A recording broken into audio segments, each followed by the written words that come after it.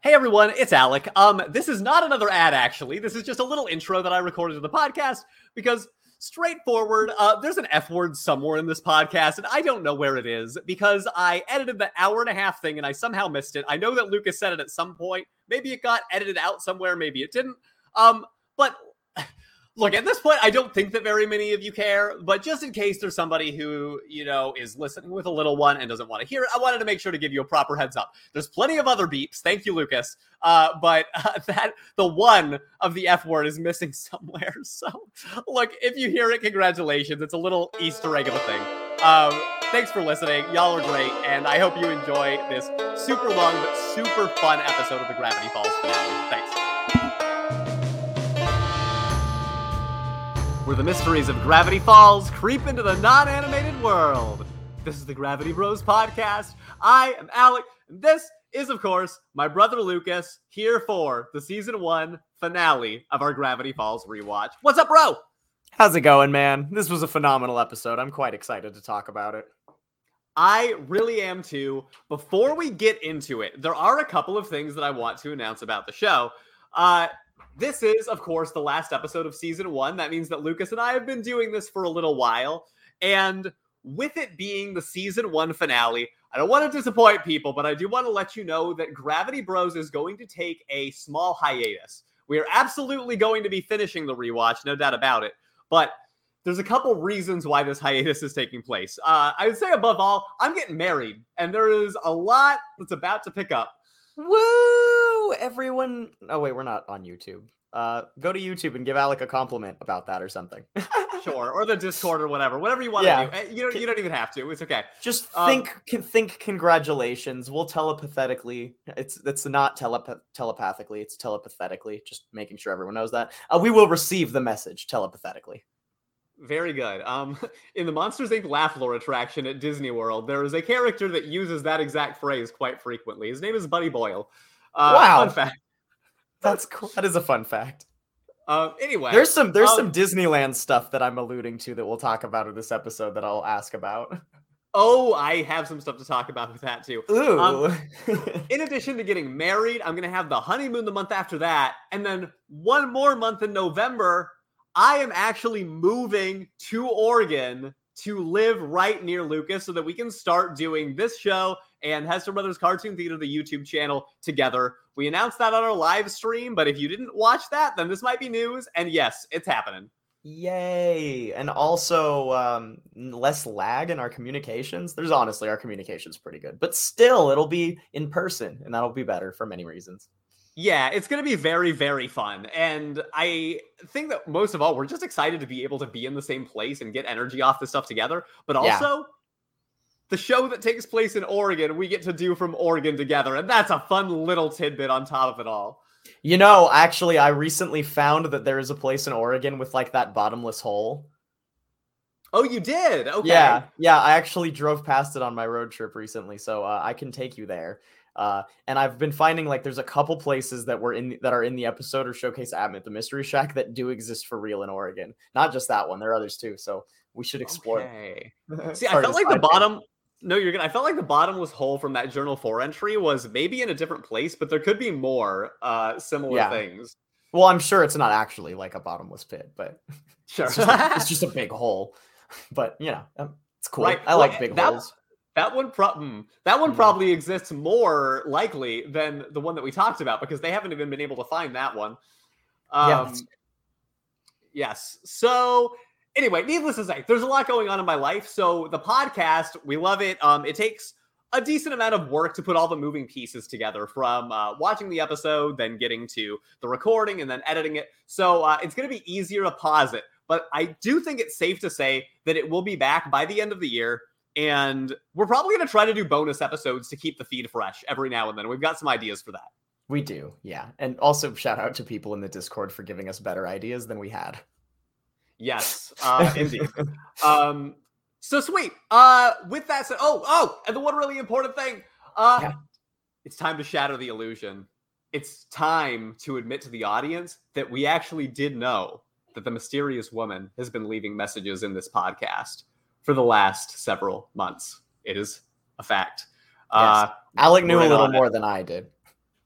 That's accurate. Probably everything compared to Lucas. Yeah. So, for those of you that have been playing along and have been trying to solve the puzzle that the mysterious woman is trying to deliver you, it is now my responsibility to let you know that as of this episode airing, you will be able to solve the puzzle. Technically, the last clue was in the last one. But now, as of right now, you are able to solve it. You would not have been in episode 19. So let that serve as your final clue as you try to navigate to where you have to go for some bonus content from Lucas and I. That the only way to find this bonus content is by solving the puzzle. So for those of you who have put the work in, I think that'll be a very fun little thing for you to find. That's so cool. That's awesome. Thank you for designing that and everyone who helped design that. Yeah, the real credit goes to the puzzle master, who doesn't like to be named in these things because they keep a lot of anonymity. But they did a terrific job. And also, Anna, as the mysterious woman, has just done an amazing job, too. I would love to get her on the podcast to talk at some point, maybe. That'd be cool. So we should do something like that. Yeah. So, anyway, dude, I guess it's time to unpack this finale episode. Are you ready? Yeah, I want to have the puzzle master on here too, to be honest. But I might be able to get them. I think with enough time. I think so. All right. All right, let's do it. Cold open. A shadow casts over Gravity Falls. The shack has been hit by a wrecking ball, as we see what happened at the end of our last episode. But it's a dream, and Dipper wakes up and realizes that, in fact, yes, everything in the last episode really did happen. It was not just a dream. And as Journal 3 taught us at the end of the last episode, we do see the group of Mabel, Dipper, Grunkle Stan, and Seuss in Seuss's abuelita's house. And that's where we start. I, for one, love seeing abuelita's house and seeing Seuss there. It's kind of an interesting insight to, the culture of Seuss, honestly. Seuss gets a shocking amount of character development in this episode. For all the else that's going on, like, he actually gets a ton of screen time and exposition. Yeah, starting last episode, it became amazing to me how much the Gravity Falls creators have been able to fit in a 22-minute episode. These last two might have even been a little bit longer than standard based on the runtime, but that may or may not be true. Either way, the original episodes, they're super fun, super high energy, but I find myself taking more notes as the plot gets heavier because there's nothing you want to miss. Yeah, I definitely was. There were some things that I just hoped that you would have written down because I really try not to pause all that often so that I can let the flow of the show play out. But there's so many details. It's really immaculate, especially in, when you start getting to season finales and stuff. So again, if there's background stuff that we've missed and didn't talk about, always let us know.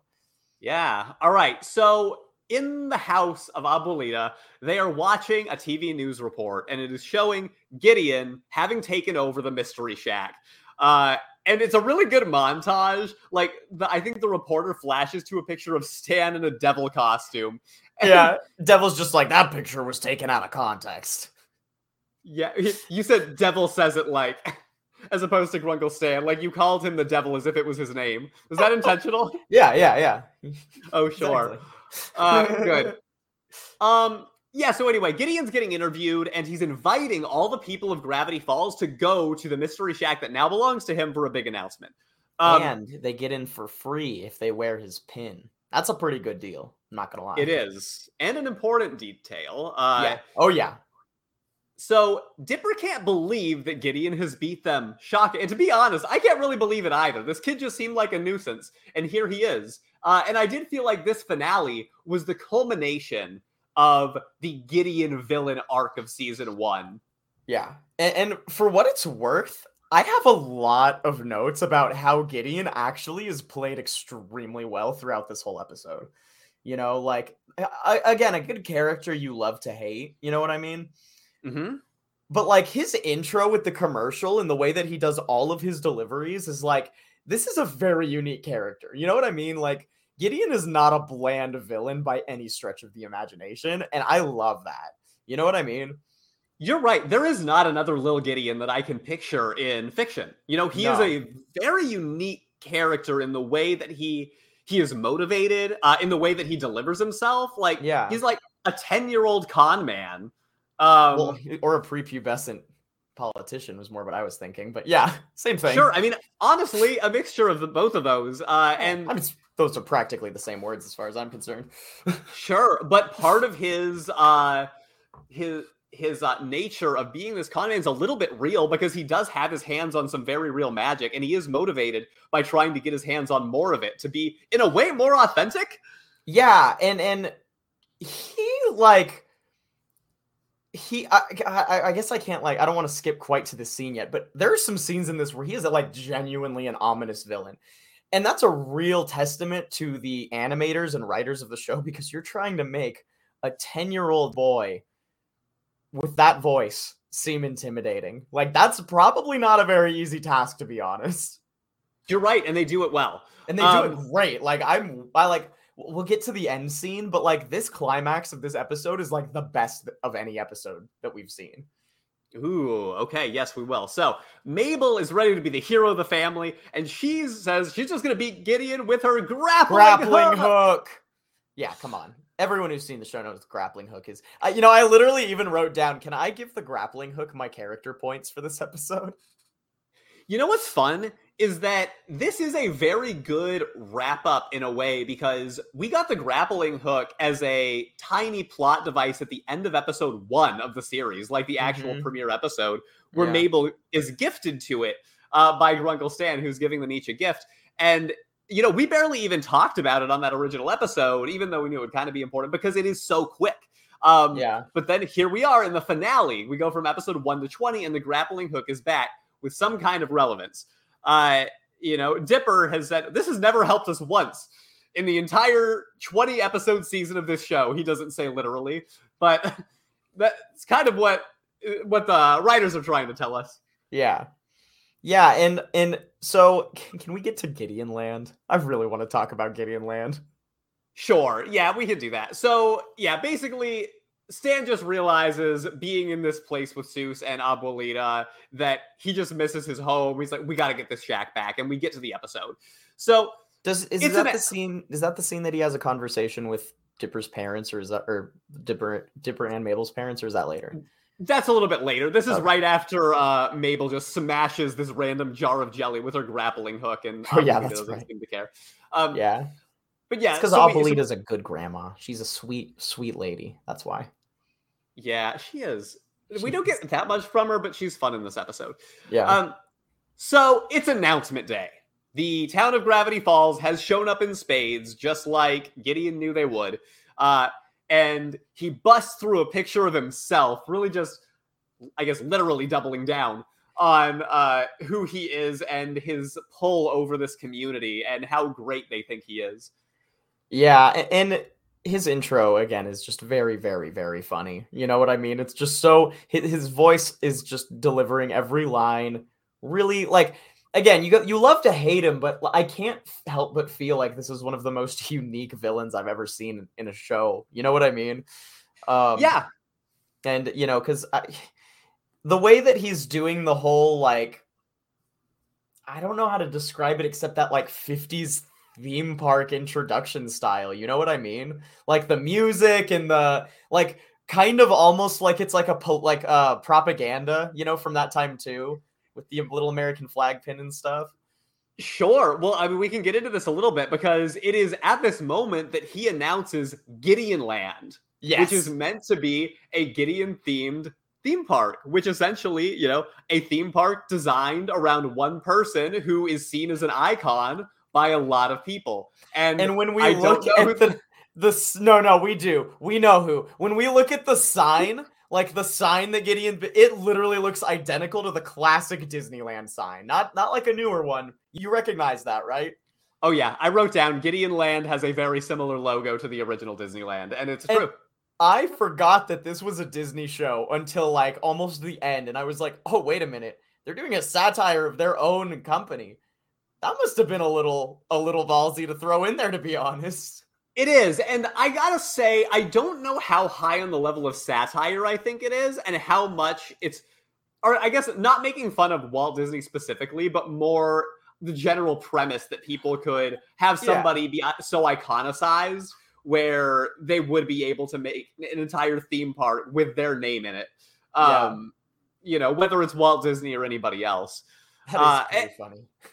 And it is interesting that, you know, Disney was perfectly fine with this being out there. And I think it's because it does not feel like it's a shot at Disney or like considering him any kind of a cult-like figure. More so, it's just a very funny idea in general. I don't know. Maybe you could make an argument for that case, but it doesn't feel that way. Yeah, I agree with you. There's nothing like, it doesn't feel like commentary on society or anything like that to me, really. I could make it sound like that if I think hard enough about it, and I definitely would. But I don't think that it has to be like that for the general audience. For what it's worth, you know that I have a very fond memory and experience of my time working for the Walt Disney Company. There are definitely pieces of it right now that are definitely cult-like in some ways. Like, I'm comfortable saying that because my friends will say it too. And that's more in the way that there's a lot of Disney cast members who will work their jobs, and a lot of them claim to not like it, but they continue to stay there and try to get promoted within the company and continue to buy the products. And, you know, they make this money and then they spend it on discounts right back into the park. That sounds like Scientology. Well, yeah, I mean, look, there's some interesting elements of it. I still think that, you know, there's so many amazing products that Disney has made over the course of time, from the moment that Walt Disney started the whole thing until now, which are worth being fans over it and worth having a fandom within. But I think that this idea of, you know, this eccentric character having built anything around just their name, you can't help but think, wow, that is kind of wild that happened and was never questioned whatsoever. Yeah, it made me think about, honestly, I didn't even think about it until you started saying it. I'm like, yeah, I guess this guy literally is like, this is my theme park. My name's Disney. Everybody come to my place. You know what I mean? And everyone's like, yeah, let's go. I mean, all it has to be is cool for it to work, right? Yeah, I guess, but where they stop short with it is that this thing never really becomes a theme park at all. Whether that's the intention, like we don't get any rides, we don't get anything. No, it's just it's a small gag.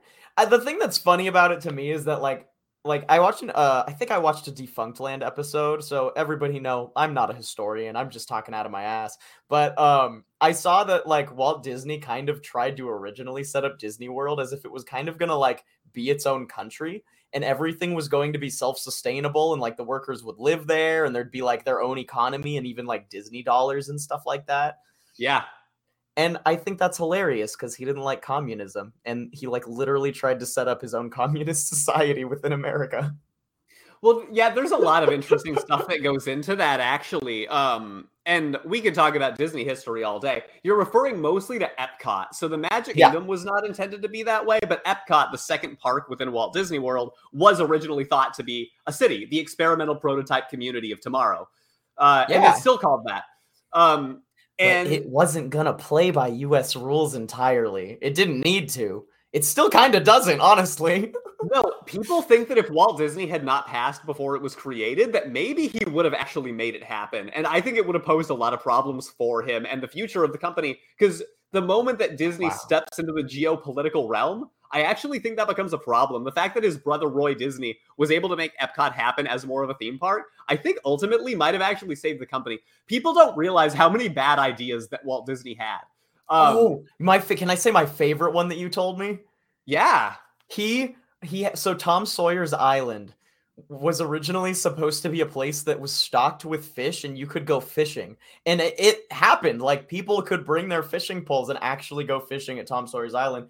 But people decided naturally that they weren't about to carry their fish across the park. So people just started leaving dead fish all over the park, and there were just rotting fish corpses. So they stopped doing it.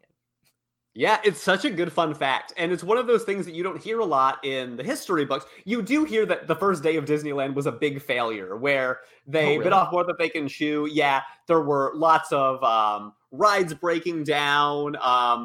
I think there was a thing where they didn't have enough water fountains or park benches or something like that. It was too hot. All kinds of different problems that just really made it a rough opening day, but it was there for promotion. And Walt Disney was like there, the face of it, trying to just make everybody believe that it was going really well.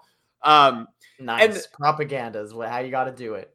well, it's interesting because, you know, even the greatest creators ever make a lot of mistakes, I think is a good lesson to take away from Walt Disney's time. And it took a lot of people helping him to make Disney become what it is. It was not like a sole effort. The thing is, he was the one who was willing to try it and have the wild ideas, you know, take the shot. How many people have had wild ideas that haven't even gotten off the ground? Yeah, it's just like, I guess I'm not equating Gideon to Walt Disney whatsoever, because I think that Walt Disney's heart genuinely has always been in the right place from everything I know about him and all the history that I've read. I would say that it's more of a satire of what Disney's become versus how he created it. You know what I mean? Like, that is the point that I was making when I say that it's cult-like now. I honestly think there's a way that it's more cult-like at the current, present, modern day than it was in the very beginning, when I guess people were already a fan of Disney fiction. But the idea of being a Disney adult, as a lot of people say, is centered around the current mentality. But again, it's hard for me to really come down too hard on that, because I myself am such a big fan of a lot of this stuff. And as long as you're pretty aware of the culture that you're a part of, I don't think that there's anything wrong with really enjoying that. Well, I think that's the problem, is the many people that aren't aware. Maybe.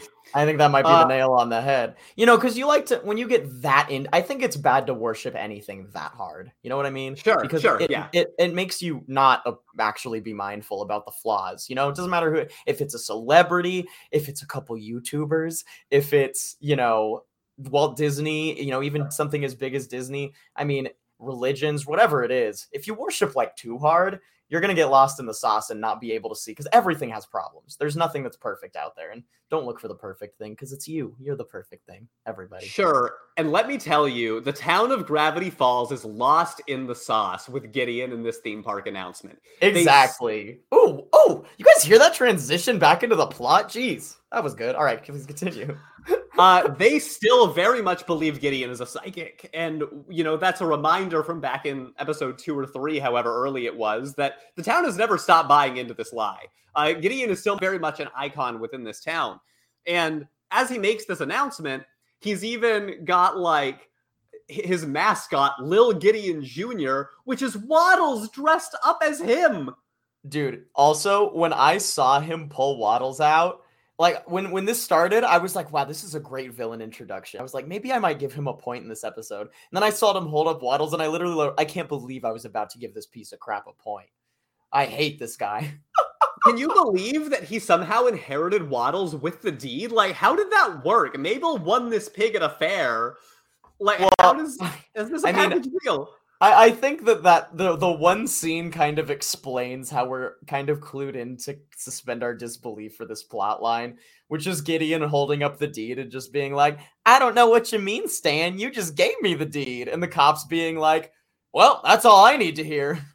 Yeah, well, because now Stan has stormed the stage to try telling everybody that Gideon's a fraud. And of course, there's no way to make anybody in the town believe him, because they are already part of this huge group mentality. They're not just going to turn around because Stan says something.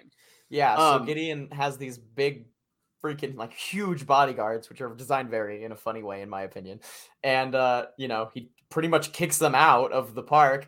And Gideon has one of my favorite lines of the episode, actually, just purely because of his delivery. Don't come back. I don't care for y'all.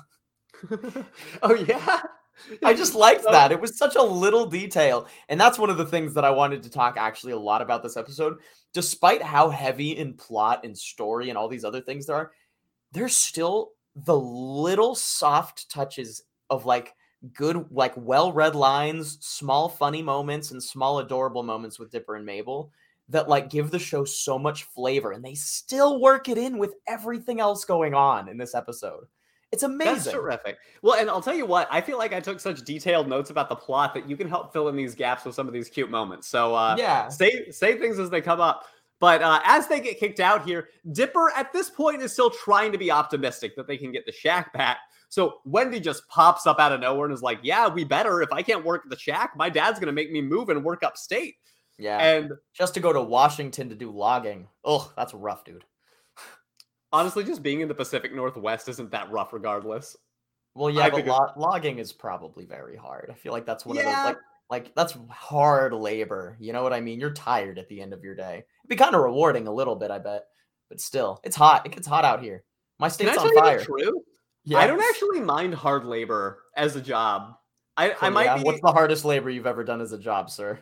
working at the Tomorrowland Speedway, and before you dismiss that, dude, you I are believe in that was hard. Don't get me wrong. you're at 100-degree heat like all day, and the entire job is outside. We physically move the cars when they break with a quick jack. We pull them off the track, and They're on wheels, though. Okay, sure, but these things are heavy. These are legitimate cars. I'm just saying, I imagine having this conversation with a logger right now. Okay, I understand what you're saying. The point that I'm making, I'm not saying it's not hard. I'm just saying, like, there's scales, power scaling. Sure. I recognize that it's not as hard as construction or many of these bigger jobs. I'm not trying to say that. It's more so the feeling of leaving at the end of the day, being super exhausted, smelling like gasoline, feeling like you worked extremely hard at the end of the day, you'd think would sound bad, but there's something about it that feels kind of good. And I sometimes wonder, like, would I enjoy a job like construction? Because it's not a thinky job. You just go, do it, and then you're able to go home at the end of the day and leave it behind. There's something kind of appealing about that. I loved work. I worked grounds for a while in college, and I loved it. Mostly because I was hanging out with my friends and kind of being a hooligan, but, like, it was fun. I liked it. I didn't have to think. That was a good thing. I didn't like my boss all that much, though. That made a difference. Honestly, most jobs kind of depend on just who you work with at the end of the day. You know what I mean? Yeah.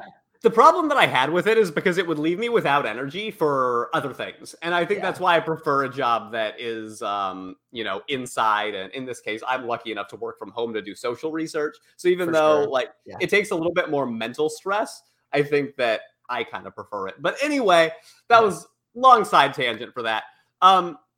Dipper realizes in this moment that he might not see Wendy again if she has to leave and not be able to work at the shack. And Seuss is just like, oh yeah, especially because Dipper has this big crush on you, eucalyptus trees. Tries to cover it so bad. So bad. I think it's pretty funny, though, because Wendy definitely just has the look on her face like, yeah, like, come on, man, I know. Can we just not bring that up, you know? Yes, can we just not talk about it? That's the first time I think I've seen the appropriate reaction from Wendy about all that, in my opinion. That's fair. And Robbie then just shows up trying to win her love back, and she runs away. And I think that's the end of any time that we see Wendy in the episode. The funny thing about that, though, was Robbie going... Robbie had some really funny lines in that scene. He's holding up a boombox. He's like, could you please hurry? My skinny arms can't hold this boombox up very long. That was a good one. And then he also says, like, did you get my texts? Should I send more texts? And that's, like, such a desperate, like, person thing to do, and I love that. Oh man, yeah, just trying to force something to happen. Oh, it is cringy, but it makes you feel. We've all seen it happen. We've all seen someone force a text. It's bad. If you're that guy, it's okay. It's okay. You'll grow up and look back and laugh or cry, whatever. Yeah, it's like most of us have probably done it at some point in our youth, to be honest. So I don't know about that, but. I don't know. You don't have to admit it, but I don't know, man. Anyway. I was too shy to do stuff like that. I'm not gonna text someone over and over again. You know what I mean? Well, that's true. That's true. Like I wasn't the harassing text kind of awkward. I was the don't text you at all kind of awkward. You know what I mean? Oh yeah, I mean that makes sense. I guess there's different waves of it. Yeah. Different waves of awkwardness. Anyway, so now it's on the table for everybody. Oh man, there's some serious ramifications here. Because Wendy can be gone, but in Seuss's Abuelita's house again, they're brainstorming, and we start to get the hint that Grunkle Stan is not sure how to handle this situation as their guardian. And not only do we have to worry about Wendy leaving, but we might have to worry about Dipper and Mabel having to leave as well. We get so much emotion from Grunkle. This is the scene where he talks to Dipper's parents on the phone. And they ask him hey, can we order pizza? And he pulls out his pockets and there's no money. And I so felt that so hard. Like crap, dude, I can't take care of my family right now. That is such a hard thing. And that's just such a real issue that people deal with. Not because there's some crazy monster stealing your property. Well, actually capitalism. Yeah, it is kind of like some crazy monster stealing your property, actually. Yeah, it's got a lot of gravity to it, and I'm not saying that as the pun, but I guess yeah, that's kind of the scene. It's just sad. Like there's It's not just a lot sad. of, And he says, we're getting you bus tickets home. And I'm like, whoa. Or maybe he doesn't say that quite yet, but he alludes to it. And no, then, I mean he kind of does, because he walks up sadly and they're playing. He basically tells them, we got to talk, yeah, and he does flat out say, I can't take care of you because my house and my job are gone, and he's got the bus tickets, and he says the best thing is for them to be with their parents. yeah. And he actually gives up and walks away. And I'm like, whoa, that's heavy, dude. And obviously Dipper and Mabel are immediately like, we'll find a way. Kind of like bring back some levity. But we'll get back. The levity gets crapped on later. Yeah, little note here. Seuss chases him and is like, Mr. Pines, you have to reconsider. And Seuss is very genuine in that moment too. Like, he doesn't want to see his buds go. Yeah. But you know what? I mean, it is what it is. It's hard. Sometimes you just, like, can you imagine being a parent and being like, I don't have the money to take care of this kid anymore. I actually have to put them up for adoption because I can't do this financially. Oh, gosh. That's America, dude. That is America in a nutshell. Sorry, okay.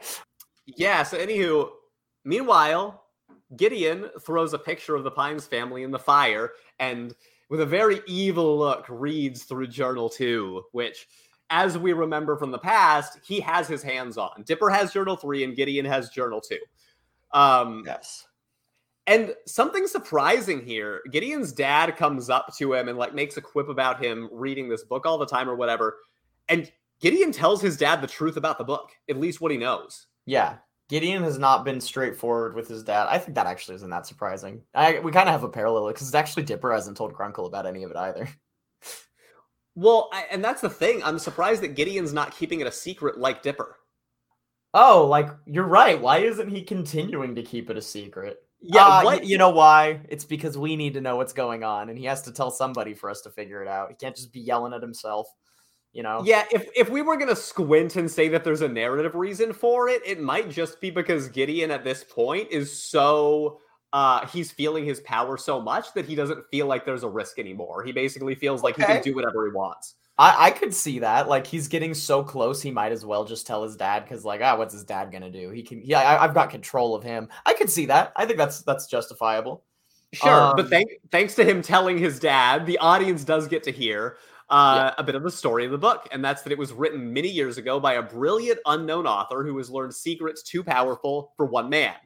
And we know that he had hid his journals separately, because if the journals were to come together, it would unleash unbelievable power.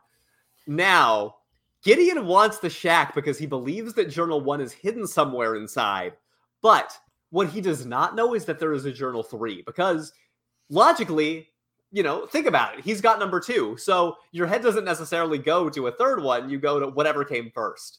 And even though this isn't explicitly stated yet, we know which journal Gideon is looking for, and it's Journal 1. That is true. And I think that is interesting, though, because it does make me think, like, if you did end up with all 3, what if there was still a 4th? You know what I mean? Like, the numbers, not like numbers stopped. Now that you know you were wrong once, you might never know if you have all of them. That's some, you know what I mean? Like, I had that thought while we were watching, like, wait a minute. When do you stop then? Maybe it's just an addiction. He starts, like, losing his mind and looking for books forever when there's no more. Man, you know what would have been the funniest thing ever? If he wrote 1, 2, 4 instead. That would have been brilliant. Oh, that's good. So, random story that I heard from one of my teachers back in high school. I guess I heard one too. I actually thought of the same story, which is why I said it. Okay, yeah, there's an incredible prank. And to be honest, I don't know if he actually did this or if he just told everybody the story, because I've heard this prank being done in other ways too. I've heard other people tell the same story from other schools, and they all say it's their senior prank. And I'm like, I feel like someone made this up, but I don't care. Yeah, either they made it up or they stole the idea from somebody else. But anyway, the idea is that they unleashed 5 pigs into the school and painted 1, 2, 3, and 5, so that the staff spent the rest of the time looking for pig number 4. Yeah, and the school got closed down all day, so because obviously they can't have wild pigs running around, so they were in like lockdown, or like school was canceled or something. Sure, hysterical idea. I think that is not the kind of thing that would fly now. You'd probably get expelled for a prank like that. I feel like It depends on where you live. If you live in a place where there's enough people with pigs that it would be questionable who did it, I think you could pull it off. If you didn't get caught, maybe, but I think the rules, maybe back in the day, it would just be like a talking to. How would you get caught? You just release a bunch of pigs. I mean, the pigs are going to have to go somewhere. I guess not. Okay, No, dude. but that's sad. If the pigs don't have a home anymore, hopefully they get adopted by a better not family who wouldn't unleash them at a school. responsible. I mean, chances are most people who farm pigs eat them. So, Oh, God. All right, well, we're going to move on from this discussion. I don't want to think about that. wow. Wow, are you a vegetarian? Stop crying. I know. Yeah, I knew you were going to say that. So, anyway, Dipper and Mabel, they're fired up to try to figure out a solution. So they bring a pair of binoculars to the scene of Gideon Land, and they do see the 2 security guards there keeping watch.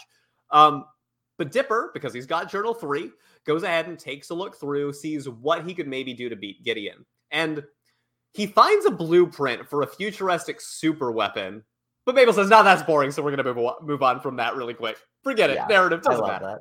Narrative doesn't matter. I like Mabel's whole personality throughout this whole scene, too. Like, every little silly thing Dipper reads, she's like, yeah, let's do that. And I very much related to Mabel in that moment. I'm like, dude, honestly, I would probably also be a little bit stoked to just try literally every single thing in that journal. Oh, definitely. I mean, there's so much to look through. But Mabel's also thinking kind of logically, right? Where it's, if we're going to beat the guards, we're going to need support. So she's thinking, how could we get some kind of army? And Dipper turns to a page. Again, we're back to referencing the first episode. I love when we go from a first episode to a finale reference. It's the gnomes. We're thinking of the gnomes. I love also when they say the gnomes, Mabel just kind of pulls on her shirt collar and is like, oh, like, maybe can we think of maybe another plan? Like that awkward, like, oh, this guy kind of hit on me one time. Like, I'd really rather not actually talk to them. That is also a very real emotion that I felt before. And very valid. But they do decide to do it. And as we get to the gnomes, we see Jeff, the one who tried to marry Mabel, in a squirrel bath.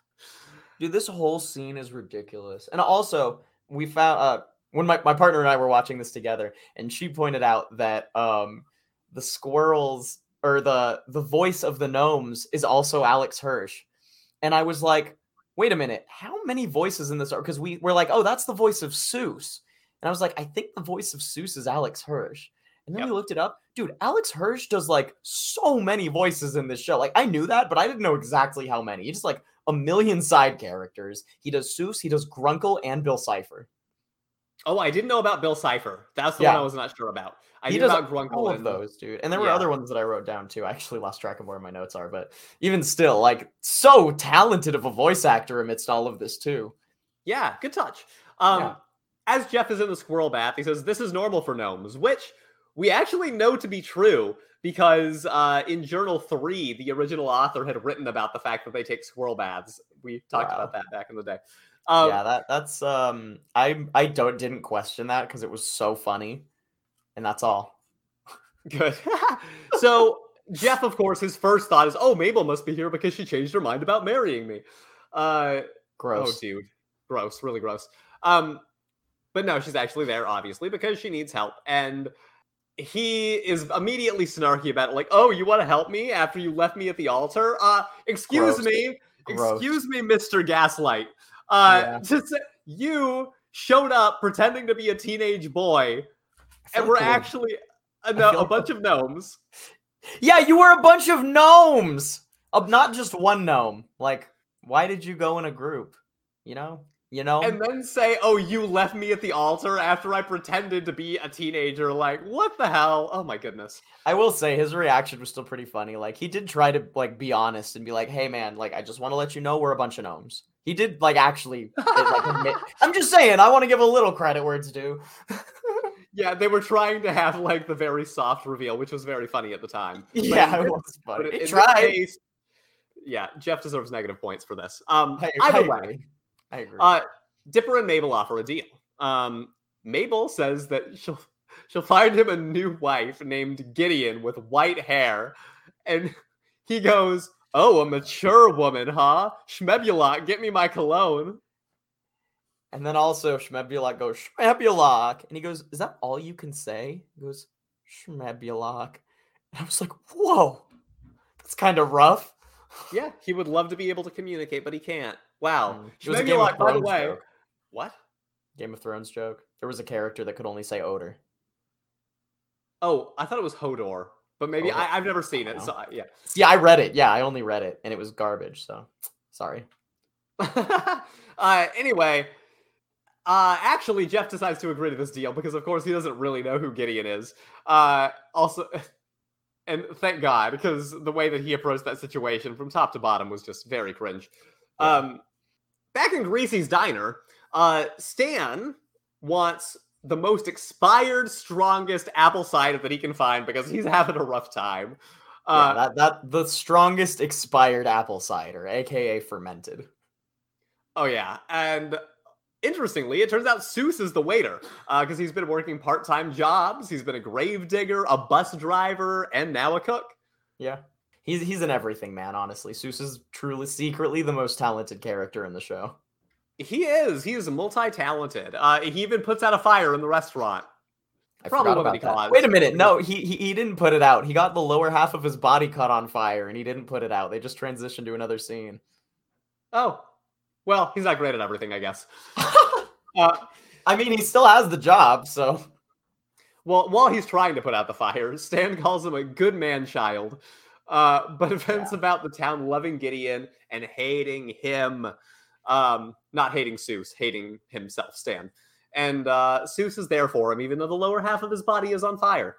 So we go to the scene where I don't even know how to transition out of that. You're better though. Like, what do I even say? Okay, so next thing that happens, Dipper and Mabel go storm the Mystery Shack to try to get the deed back with the gnomes. And I'm not gonna lie, I actually totally forgot this entire plot line with the gnomes.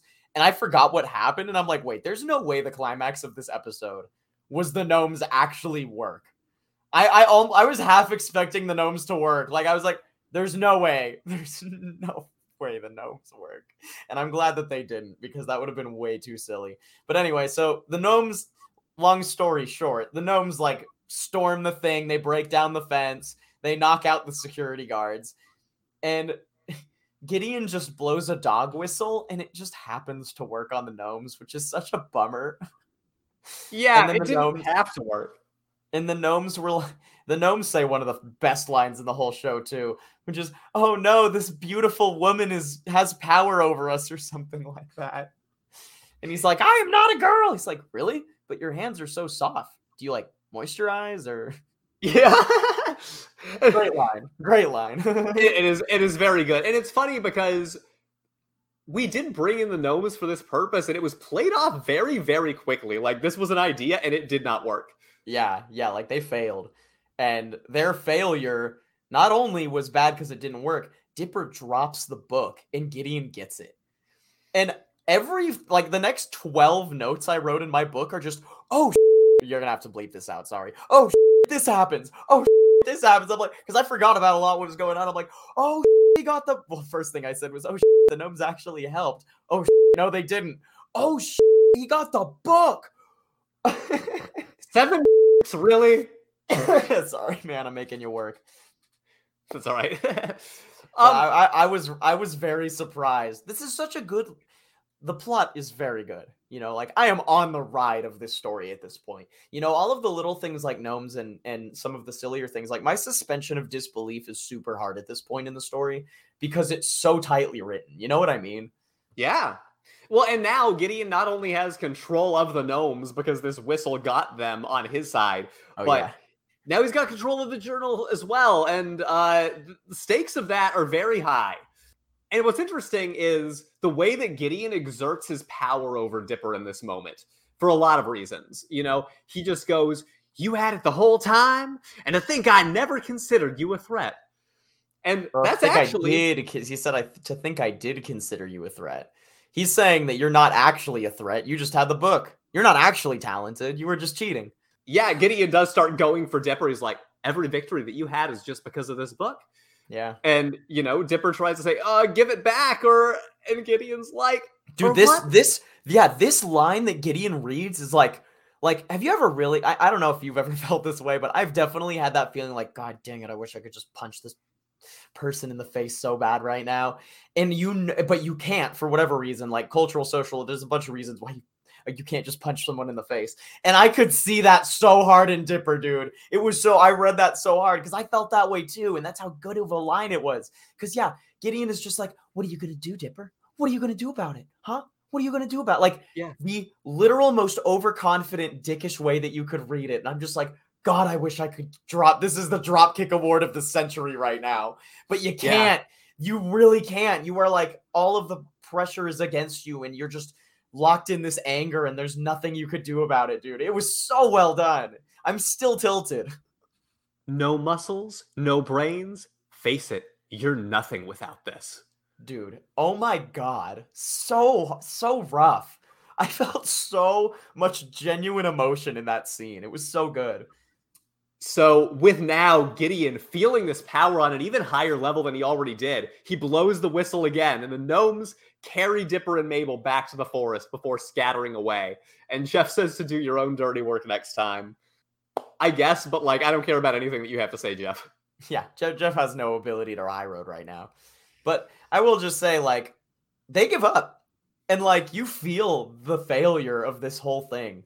Like, it feels hope. And this is wrapping up season 1. As far as we know, we're getting a cliffhanger on a major failure and Gideon having the upper hand at the start of the next season at this point. You know what I mean?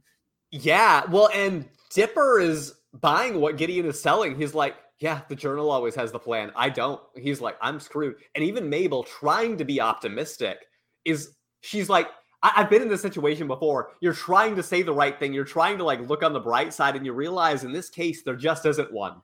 Yeah. You're like, I guess we just have to go home. Everything we lost. And they get on the bus to go home, straight up. Yeah, and we see a sad Grunkle Stan watch as he drops them off, and the bus takes off, and they leave Gravity Falls. Yeah. Also, we see that McGucket is building Gideon's robot. And I'm like, what the heck, McGucket? What? Yeah. What? There's something in Journal 3. Dipper talks about this, and he's just saying, I guess McGucket will just build stuff for anyone that'll hang out with him. That's pretty funny. That's pretty funny. That's a good friend to have. But we do also find out Gideon's like, I did it. I did all the crazy evil business. And then he puts the book down. He's like, wait, it's book number 3? This is not number 1? Oh.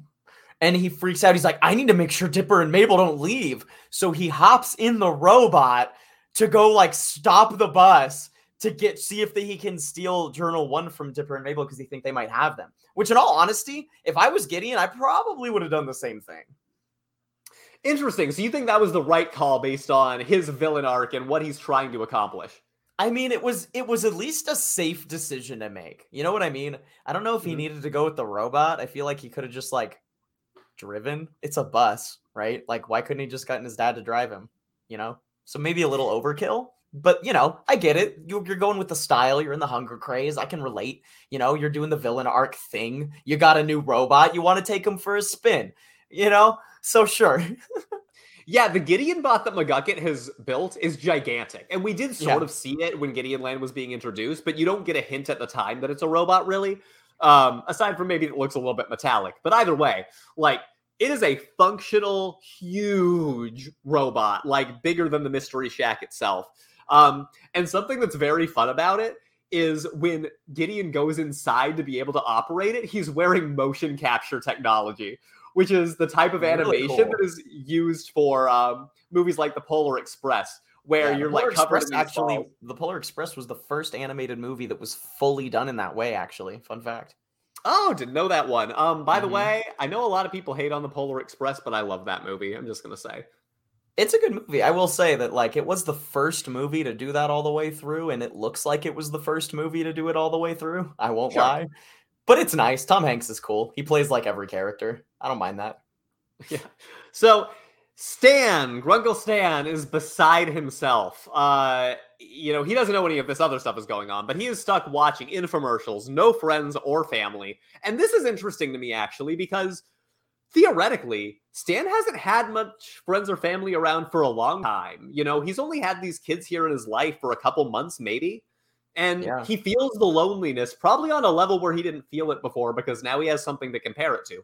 Well, yeah, the difference is he's lost something versus he chose well, I guess we can't talk about other losses that he may have had in the past, but, theoretically speaking, as far as we know, he was choosing to be kind of a ruffian in the past versus now he's lost something that he was trying really hard to maintain, Yeah, and he looks at one of the Gideon pins that were teased in the initial commercial from early in the episode. And we didn't mention his hearing aid has been acting up the whole episode. And he's like, why does this keep happening? Why is my hearing aid acting up? And then he holds the pin. He's like, oh my God, I could save the Mystery Shack. And he kisses Seuss's grandma.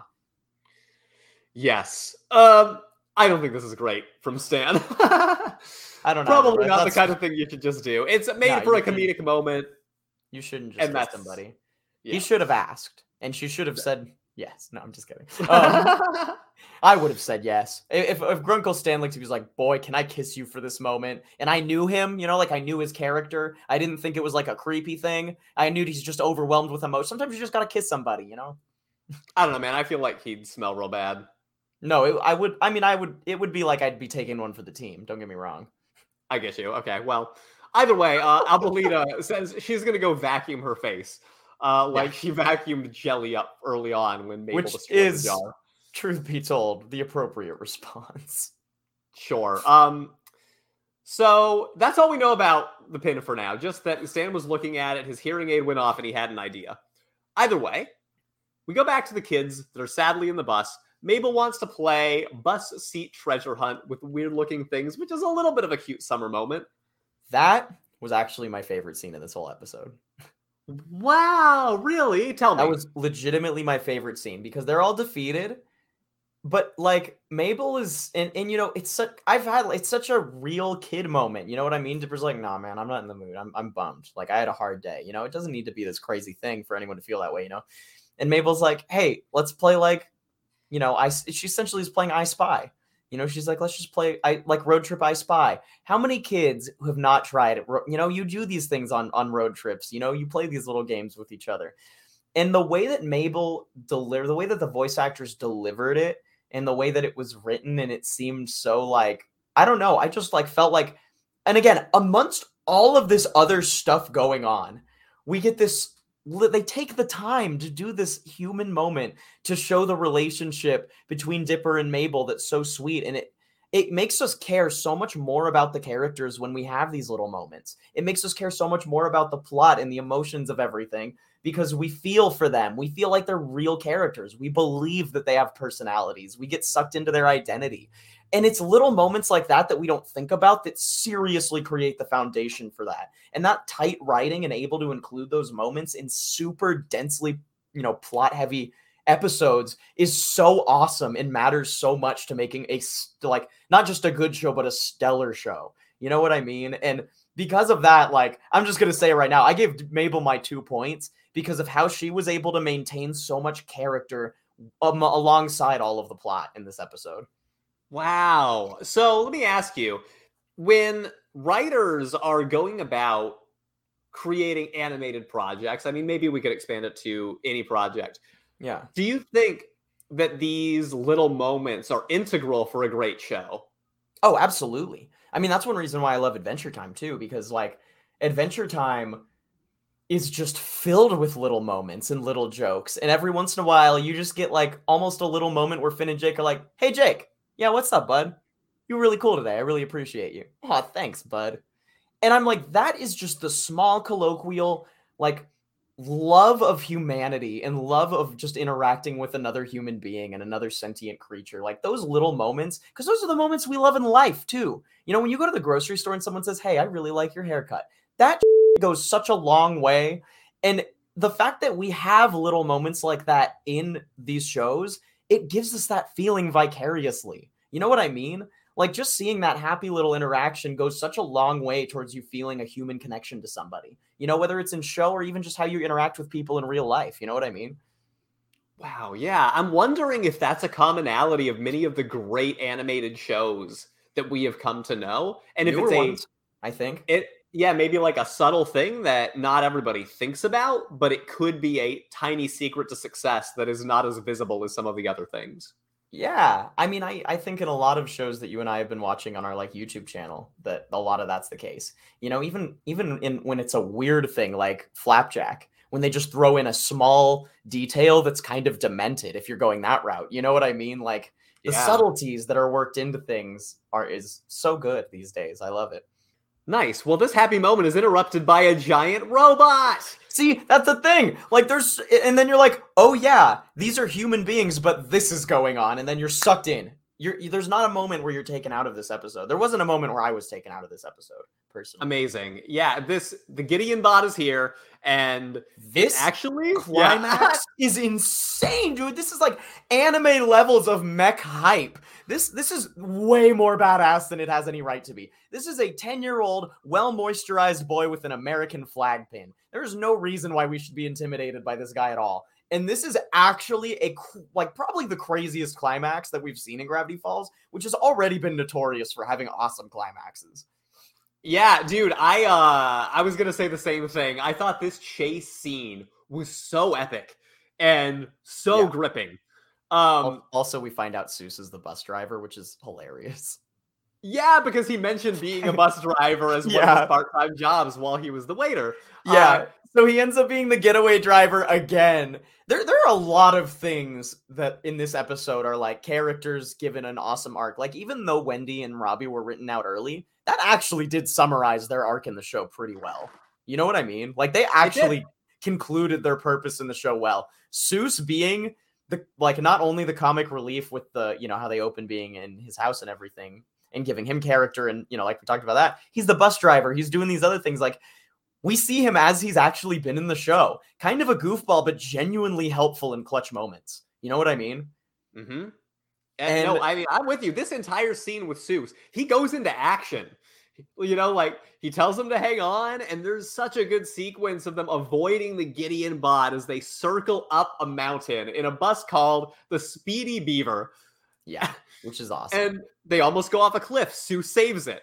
Yeah, and that is so intense to see, like, an actual cliffside fight. This is life and death for real right now. Like, this is a genuinely precarious situation. And to have this much tension for an action scene in a kid's show at this time was not all that common. You know what I mean? Oh, yeah, dude. This is, I would consider, you know, a rarity of this specific generation. I think Gravity Falls was one of the first new cartoons that came along that took Western animation seriously, at least for this target demographic. And I just think that, you know, this scene encapsulates what that means so well. Plot-wise, the robot goes ahead and lifts the roof off of the bus. Seuss is checking for an emergency manual, and he's like, what's the closest to the present situation? Raccoon in the engine or angry grandparent won't leave bus? Probably that one. Probably that one, yeah. Oh, I just love thinking about the two scenarios that need to be in a manual, just because I remember at the Tomorrowland Speedway having an operating guide, and it's like, if it's in the manual, you know it's happened. You know, if a car has driven around the track without a person in it, you know that it's happened. Wow, that's a good point. Fun fact, one time Dad got to look at a fireman's manual back in the, you know, when he was younger, probably like in the 70s, and there was a section in it for UFO invasions. Ooh. Yeah. Oh, that's really interesting. Right after I said, oh, it could only be there if it matters. Yeah. I mean, there could be I had to say that. Wanted to be very prepared. Yeah. Well, he had a friend who was a firefighter, and he let him look at it. And I'm just like, oh, that's a cool detail. Sure. By the way, I have in fact seen what we call ghost cars drive around the speedway track without a person in them, and it's a pretty wild sight. That's awesome. Also, it's very cool. Wait, how does it work? Does it just like the gas get stuck or something? Essentially, because there's only one pedal in the car, and you push down to go, and then you pull your foot off it to stop. And if it's stuck, and there's also an outside pedal that can do the same function. So if either one of them gets stuck down, it can just go, and it won't stop until it hits another car and stops. I have to be honest and ask you something. Yes. Is that objectively the worst ride at Disney World? Disney top World? Top five at least. Disney World, yes, I would say it's probably objectively the worst one. Disneyland, I would not, because there's a lot more scenery involved. I think the biggest knock against it, especially at Disney World, is that they are like pure gas engines and they're just bad for the environment. Like, this should not exist now. Oh, no, don't tell me that. Whereas at least Disneyland, they drive hybrids. They drive hybrids at Disneyland. I can't believe Yeah, I essentially. heard that. Well, and I don't know if I already said this, but it's called Autopia in Disneyland. It's called the Tomorrowland Speedway in Florida. But oh yeah, that's right. Forgot about that. Ours in Disney World has like no scenery. But was it the most fun I've ever had working a job? Definitely among the most fun things I've done. Wow, that's cool. That's awesome, man. That's cool that you get to say that. I love that. Bad ride, very fun to work. Space Mountain, great ride, not fun to work for me. Other people feel differently, but I did not like it. I'll bet it's busy. It's very busy and it's very dark. So if you're stuck inside all day, it becomes very somber. Like, not having sunlight in that kind of environment, it creates a culture where people are like just not doing great. Yeah, very gloomy. I think that if you're very likely to see gloomy cast members working at Space Mountain because they're surrounded by the darkness all day. Take vitamin D if you work nights, people. It'll save your life. Trust me. Nice. So Mabel and Seuss try running away on the train track bridge that overlooks the town. This is another wild sequence. This is a precarious train track that we've seen in a couple scenes leading up to it. Yeah, actually, I don't remember where it is in the series, but this cliff was created by a UFO crashing through it, we find out. Oh, I think maybe that comes up at some point, and not really a spoiler. Just a cool detail. Yeah, I don't think they're related. That does confirm the existence of UFOs also in the canon, which I think is cool. Definitely. Something that we need to talk about for Journal 4 at some point. Gideon Bot walks across this precarious train track following them despite its size. Oh my gosh, dude. And seeing this huge rope, like, you feel weight. When it steps, you feel it. They're giving you the sound effects. They're giving you the animation it's supposed to have. Like, it has weight. And, like, they're fighting. This big robot has these two little kids on a cliff. This is scary. Like, I'm legitimately looking at this like, dude, these kids could legit die right now super easily. And what's his name? Gideon throws Dipper behind him and he like lands just barely on the cliff. And like we get a little like nosebleed from Dipper, not an anime nosebleed, nerds, don't worry. He gets a little nosebleed and like you can see that like he's a little hurt and shaken from this experience because he like, Gideon yells like, I'm going to take Mabel and she's going to be my queen. And he like walks the other way down the train track. And Dipper's like, he looks dejected and his lip quivers like he's about to fucking cry. You know what I mean? And I'm just like, oh my gosh, dude, this is like, you really, and what, again, credit to the animators for giving that much emotional range for a 10-year-old boy in like 3 seconds of animation, And he starts to walk away like I lost again. And this part is like so crazy. He turns around and he just runs full speed, jumps off the cliff, and dives into the robot, tackling Gideon, making the robot roll with them because of the motion stuff on the inside. And dude, this fight scene legitimately had me like on the edge of my seat. Like, and I've seen this before. I know what's gonna happen. It's so good.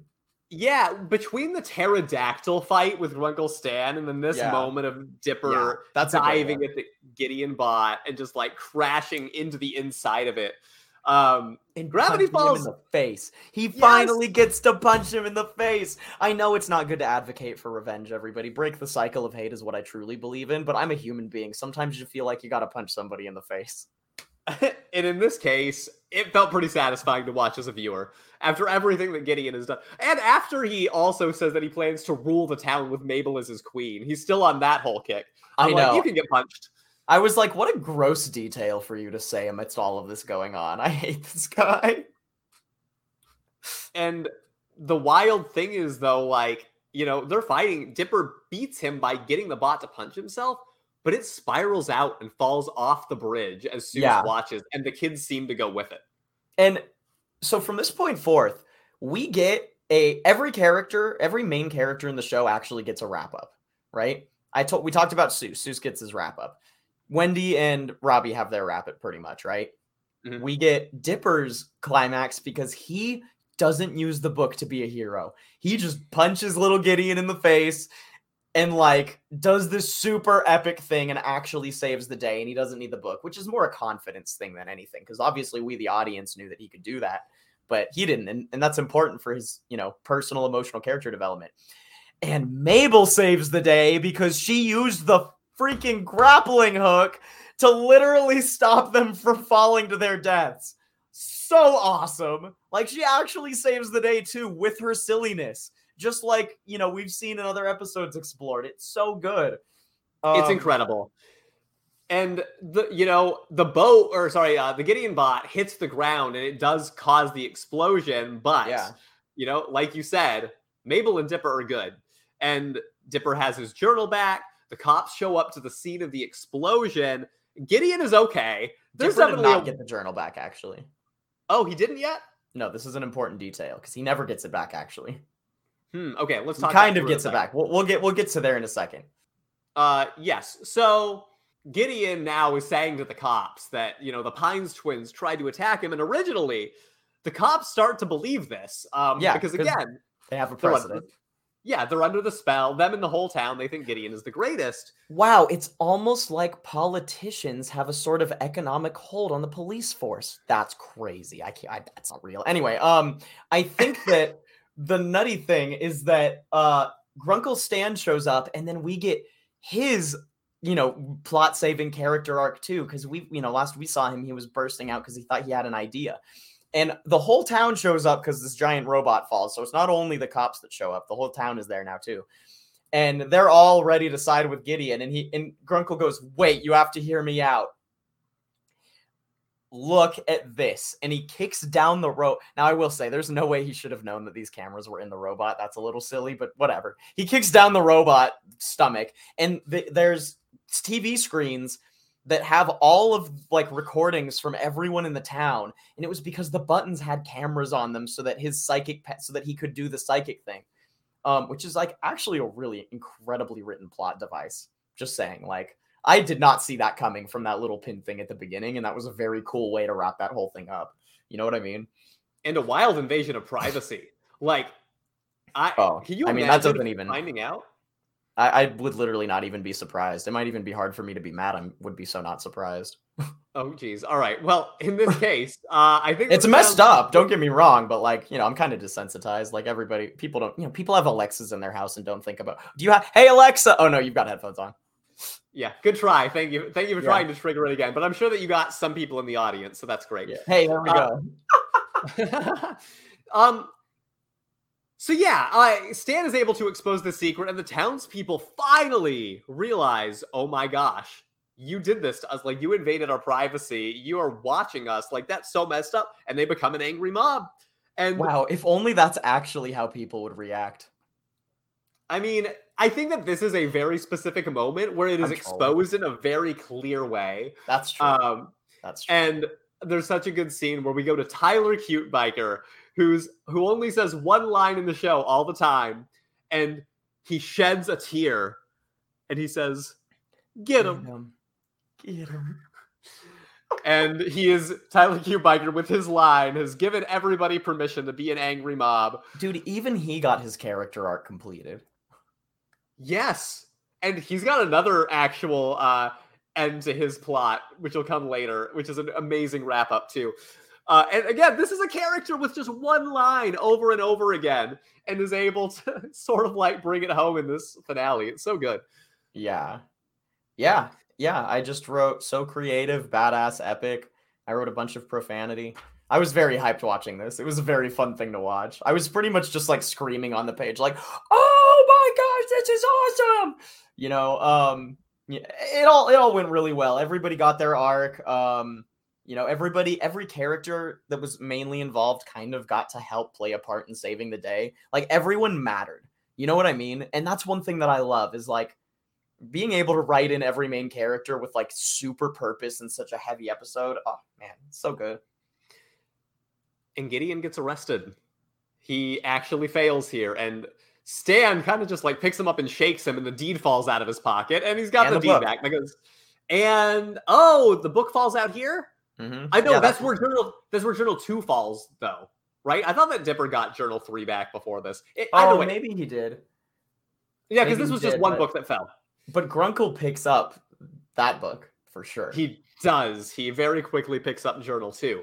And the last we see Gideon, he is shouting from the back of a cop car, kind of like saying he'll get revenge or whatever he says. Classic Gideon. No surprises there. Played out well. Again, Gideon gets his whole plot line too. You know what I mean? Yeah. And we get a news story again, just like we got in the beginning of the episode, but this time it's twisted on the other side, where the story is local hero Stanford Pines has exposed Gideon as a fraud. And Stan gets to tell the news that the Mystery Shack is back, and there's such a good montage of them rebuilding it. What a great finale culmination. Yeah, but it's not the full finale. We got more than that. True. So before we get there, we get the cliffhanger that everybody was waiting for from the end of season 1. We do. As the business is thriving and Santa's, signing autographs, telling people to buy merch, the kids are unpacking stuff in the room. And they decide at this moment, and Dipper does have the journal here, him and Mabel decide that they are going to tell Stan about the journal. And Stan enters the room, and I guess he takes the book while Dipper is trying to get him to stop because he finds the situation laughable. They're trying to tell him about it. And he's like, so this is where you get all of your crazy ideas from. I remember watching that and being like, Grunkle, no. Like, no one, how could anyone believe you at this point after everything that's happened? You know what I mean? Yeah, but he fools the kids.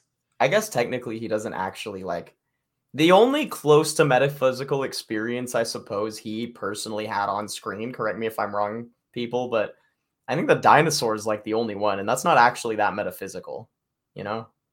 Right, and that was his whole excuse, remember? That was him saying, that doesn't count because that's not the dinosaurs aren't paranormal, or whatever he said. Yeah, which is technically a logical argument. It's like, okay, a dinosaur survived, big deal.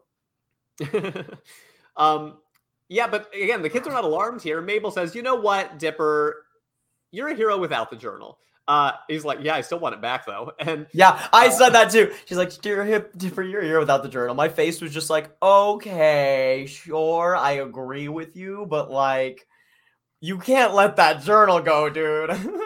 Mabel says that she's sure he'll get it back. What would a boring old man want with it anyway? And just like episode 1, we see Grunkle Stan go into a secret passage behind the vending machine on the first floor of the Mystery Shack. Oh my god. I shouldn't say this, probably, but I hate saying this. Technically, okay, nobody judge me. I have it was way more of an art collective than a fraternity, but technically I was in a fraternity in college. I know that might sound really weird. I don't know. I feel like that is probably one of the weirdest things to tell people in my life, despite the fact that other things are probably weirder. But really? That okay. one, yeah. Because fraternities get super bad reps for being really scummy places. And I'm not going to, start defending that this was the best place on the planet or anything like that. But, there were a lot of really nice, good people there that tried to make a really safe place for a lot of people. You know what I mean? Sure. And anyway, we actually had a secret passage in the fraternity that was actually a vending machine. I'm not joking you. Was that intentional because of Gravity Falls? No, this was built way before Gravity. The house was built in the 50s or something. But yeah, there was there's an old Coke machine, an old styled Coke machine that you could pull out of the wall, and there was actually a hallway that went underneath the staircase to a hidden storage room. Well, that's incredible because Grunkle Stan also has a hidden room, but it's a boiler room with a bunch of computers and tech. And yeah, that's way cooler than mine. Ours just had a bunch of crap in it. That's right. I don't know if your room had Journal 1 as Stan pulls it out and we get the reveal that now, because Stan picked up Journal 2 from Gideon, he took it from Dipper, who revealed that he had it, and now he's had Journal 1 himself this whole time. So Gideon was not wrong that Journal 1 was in the shack. After all these years, he has all 3 journals, and he sets them up in order to make a contraption and just says, here we go.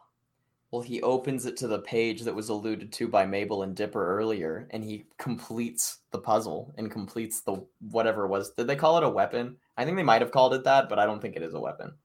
Yeah, I think it was whatever their interpretation of it was. And I also wanted to say that when Grunkle does complete it, this big portal turns on and the lights shine on him. And it reminds me both of Close Encounters of the Third Kind and the climax of that with the lighting and how they did it. And then it also reminds me of Stargate Atlantis. Ooh, okay, nice. I love the sci-fi references. Yeah. But this is the end, people. Stan has put this together, and we are closing season 1 like that, which is, I really think, a great ending. Yeah, and then the end credit scene is them like flipping through pages of the journal, which is also very stylistic and cool. Yes. More to come on that, potentially, because there's some extra cryptograms in this episode that may have come from that. Now, mystery plaque points. I said I gave 2 for points. Mabel. I had to give 2 for Mabel because of how she's able to work beautiful, subtle, nuanced character development amidst all of this. And not that there aren't other people doing that too. She's just a great symbol for how expertly it's done. And I love that. Can I give my 2 points before you say just in case you gave the point to the same person? Because I want to make this point. Yeah. My 2 points go to Dipper this episode, and I feel like we have not actually given Dipper that many points over the course of the series. But there was a little bit of what you were talking about before about Dipper's arc here and how he sort of realizes that he has this amazing epic moment where it's like, you're right, I don't need the journal. I'm okay on my own. And the reason that I think that's very powerful is not because of the literal part of that, but the symbolism that it represents for other people. And how I think people oftentimes look at external sources to try to pull self-worth out of. If they can't look internally, they don't know where it is. They're like, oh, like maybe I can find that by, finding a partner to date. Or I can find that whether, it's a journal or some material possession, a video game that's going to bring the happiness that I need. And a lot of the time that what we need is like a really good self-evaluation. And we are not fixed people. We can be a different person tomorrow than we were today. And there's Absolutely. nothing wrong with that. But the inner, I guess, the inner part of us that we might be searching for is not going to be found from external places. And I think that this story from Dipper in this episode represented that really well. And I think it did it in a way that wrapped up his entire way that he approached life from start of the season to the end. And the fact that you gave 2 to Mabel, I thought it would be a good bookend to give Dipper the other 2, because I do think they wrapped up both of their stories. And for the record, I gave Mabel the other point because it's poetic to me that the 2 main characters of the series get these beautiful, like, little bow tie storylines to wrap up their entire plots. So 2 to Dipper for me and 1 for Mabel. I like that. My number 1 I have had written as Grunkle, just because of the plot progression, obviously. But I think you're right. I think I'm going to have to give my point to Dipper too, because that was just too awesome. Dipper punching Gideon in the face. I give Grunkle points for riding a pterodactyl. I got to give Dipper points for punching a robot boy. Worked for me. Okay. I love that end to the mystery plaque for now. Before we take this break, I think that's a good way to close it. Now, insights from Journal 3. So, yes. Believe it or not, from the story section here, there's not that much more. At least nothing major. So, Dipper talks some aesthetics about the Gideon bot and draws it. I said the thing about McGucket from before. But there is a small section that just gives us a little bit, I don't know if you could call it really a post-credit scene, but just a little bit of extra plot that we didn't get, which I think is worth reading because it's a very small section. Everything's back to normal now. Actually, it's better than normal. Gideon's in jail and everybody is in love with the Pines family. We were even interviewed by Chandra Jimenez on Good Morning Gravity Falls. Stan spent the whole time stealing shrimp from the craft services table. Everyone seems happy. Everybody but me. Half the summer is gone and I'm no closer to figuring out the big mysteries of Gravity Falls. Gideon wanted this journal so badly that he risked everything to get it. Why? I have no idea. He asked about Journal 1. From what I've read, there are 2 more journals, but where are they? I have no idea. What happened to the author? Is he still alive? Why are so many pages burned and ruined? I have no idea. I'm running out of time to figure this out. No more fooling around. If I'm ever going to get to the bottom of this, I need to find out what happened to the author. Time to get serious. Right here, right now. Right after the grand reopening after party. I wonder what Wendy's going to wear. Oh, Dipper. So we do get this prompt from Dipper that just says, basically, okay, this is Dipper from season 1 transitioning into Dipper season 2. I am driven, I'm ready, and I'm going to figure out what the heck is going on in this place. And I think that's worth reading because, it's Dipper. He realizes that something's up, and he's not willing to just give up that thought just because Stan has now taken Journal 3 from him. That's Journal 3 for the week. To be honest, I will say there's some cryptograms that are sort of important within the journal that I've learned a little bit about. So I guess I can just talk about the cryptograms really quick. At this point, I realize that nobody cares about us spoiling them. Right after Dipper, Mabel, and Seuss run out of a room in the episode, there is a cryptogram carved into a pipe under the floorboards. And that one says, this is somewhere during the episode, Bill is watching. Ooh, I like it. We do see that the triangle-shaped mirror is also in the attic at the end of the episode. I noticed. Oh, okay, that's really good. I missed that one.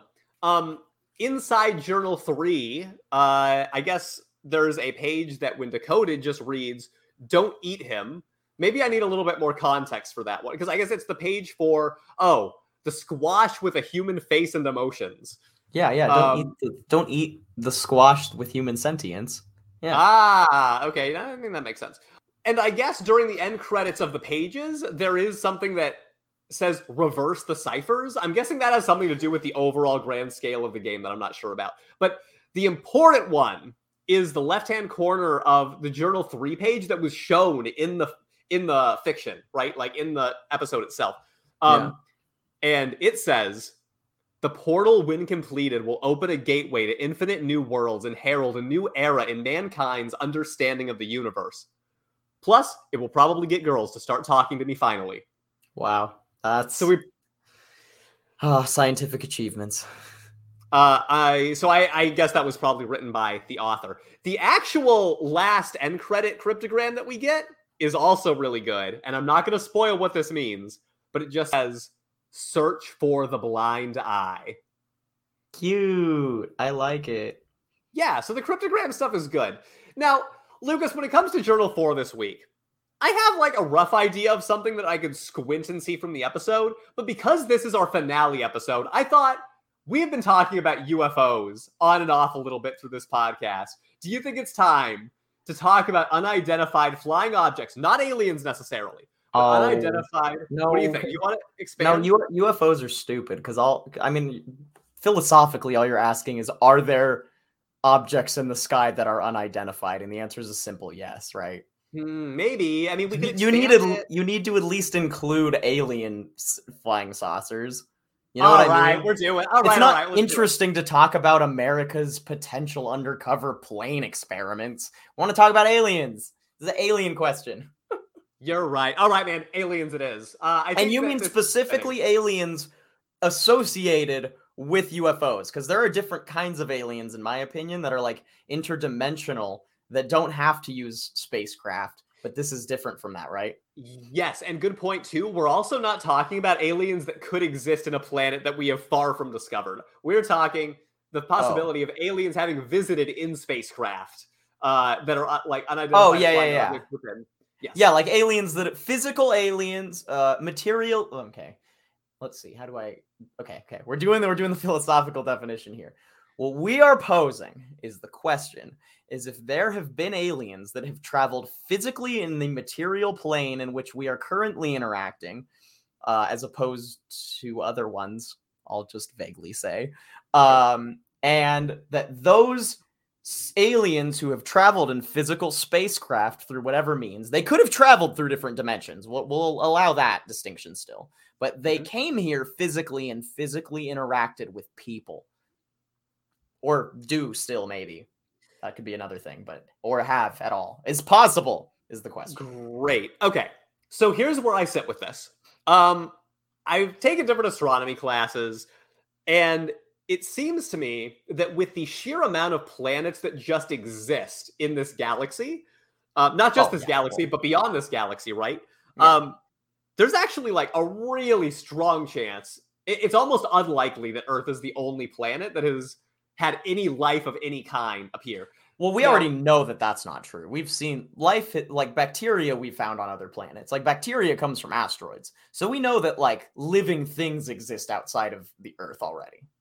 okay, to be honest, I'm taking your word for that. I believe it with your conviction, but Yeah, I yeah. didn't know that. Yeah, that's known Um, in the scientific. I mean, like that's not really exciting to people. There's a lot of theories that the moon of Europa, which is one of the moons of Saturn, I think, is completely covered in ice, and that the entire surface of the or the moon beneath the ice is ocean. And because it's frozen, there's a chance that there's like life that's developed in the water underneath it. So hmm. that's interesting, I think. Sure. Yeah. So the idea of life being on other planets, I think, is pretty strong. The question is like, how intelligent could the life be where it might have visited? And then there's another page of this, which is there have definitely been like a lot of unidentified flying objects that have been seen, and I think that's hard to dispute, considering how much the government has gone out of their way to, not talk about. And then I think it was actually a couple of years ago, the government even acknowledged, yes, unidentified flying objects that we are not aware of their origin have existed, which Yeah. could be. Fun fact: if y'all go do some research and look at the COVID relief bill, a lot of you guys might have heard of like piggyback bills, which is where a bill is being written and it's probably like a big issue that's projected to pass. So people who are writing it will try to lump in a bunch of other stuff that they want to pass and hope that it flies as well and doesn't get edited out, because politics is just a series of underhanded tactics. And in this particular COVID bill, there was actually a thing that outlined the required release of certain information regarding UFO studies and sightings from scientists. And there were a lot of reports of unidentified flying objects that have not been identified to this day that were released. Right. And but nobody knew about it. Nobody knew about it because the COVID news stories were going on, which is why they put it in the bill, in my opinion. Yes, and I heard about this as well. The intrigue, of course, is whether like they are actually concerned with the alien side of that. And I'm not convinced of that part, because I think that they're probably thinking many of these objects are from other countries and it's more of a national security issue or a military issue. Because we don't know that it's aliens that they have in mind. We just know that UFOs are on their radar. The one thing that gives me I'm giving this a 9 out of 10 for chances of having happened. Woo! And yeah, call me a conspiracy theorist. I don't really go into most things. I'm not somebody that actually believes in a lot of stuff like that, as probably a lot of you have actually gathered by my answers on a lot of these things. Because again, like I'll go with parallel dimension stuff, but a lot of times I think people just don't understand what they're looking at and call it an alien or a ghost or whatever, which makes a lot of sense because we don't have the language for a lot of these things that we don't understand naturally.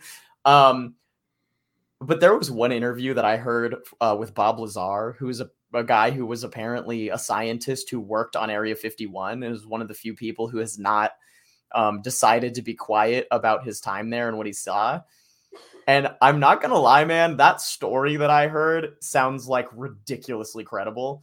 And like, pretty much the only significant point was that there was one moment when he was working there. He was assigned to work on one alien spacecraft at Area 51. And it was every scientist who was working there, according to him, I will stipulate, was only given an extremely small amount of information that that was 100% related to what they were working on, and they were not allowed to know anything else about the project. So the only information that he had was like regarding the physics of the thing that he was working on, which to him was like an alien spacecraft. Because when he saw it for the first time, he went to touch it and they're like, you can't touch it. You really cannot touch it. And like, so there's all of this, I mean, obviously it's his story. I haven't like done extra research to know if it's been debunked or anything, but as far as I understand, all of the records of him having worked at Area 51 are true, and that it's all actually documented that he was in fact a scientist at Area 51 during that time. and that they actually did work on stuff. And he said there was one moment where all of the warehouse garage doors were open, and he saw personally 7 different looking spacecraft that were all being worked on. Wow. Okay. He doesn't know anything about it, but just that he saw 7 things that all looked alien to him.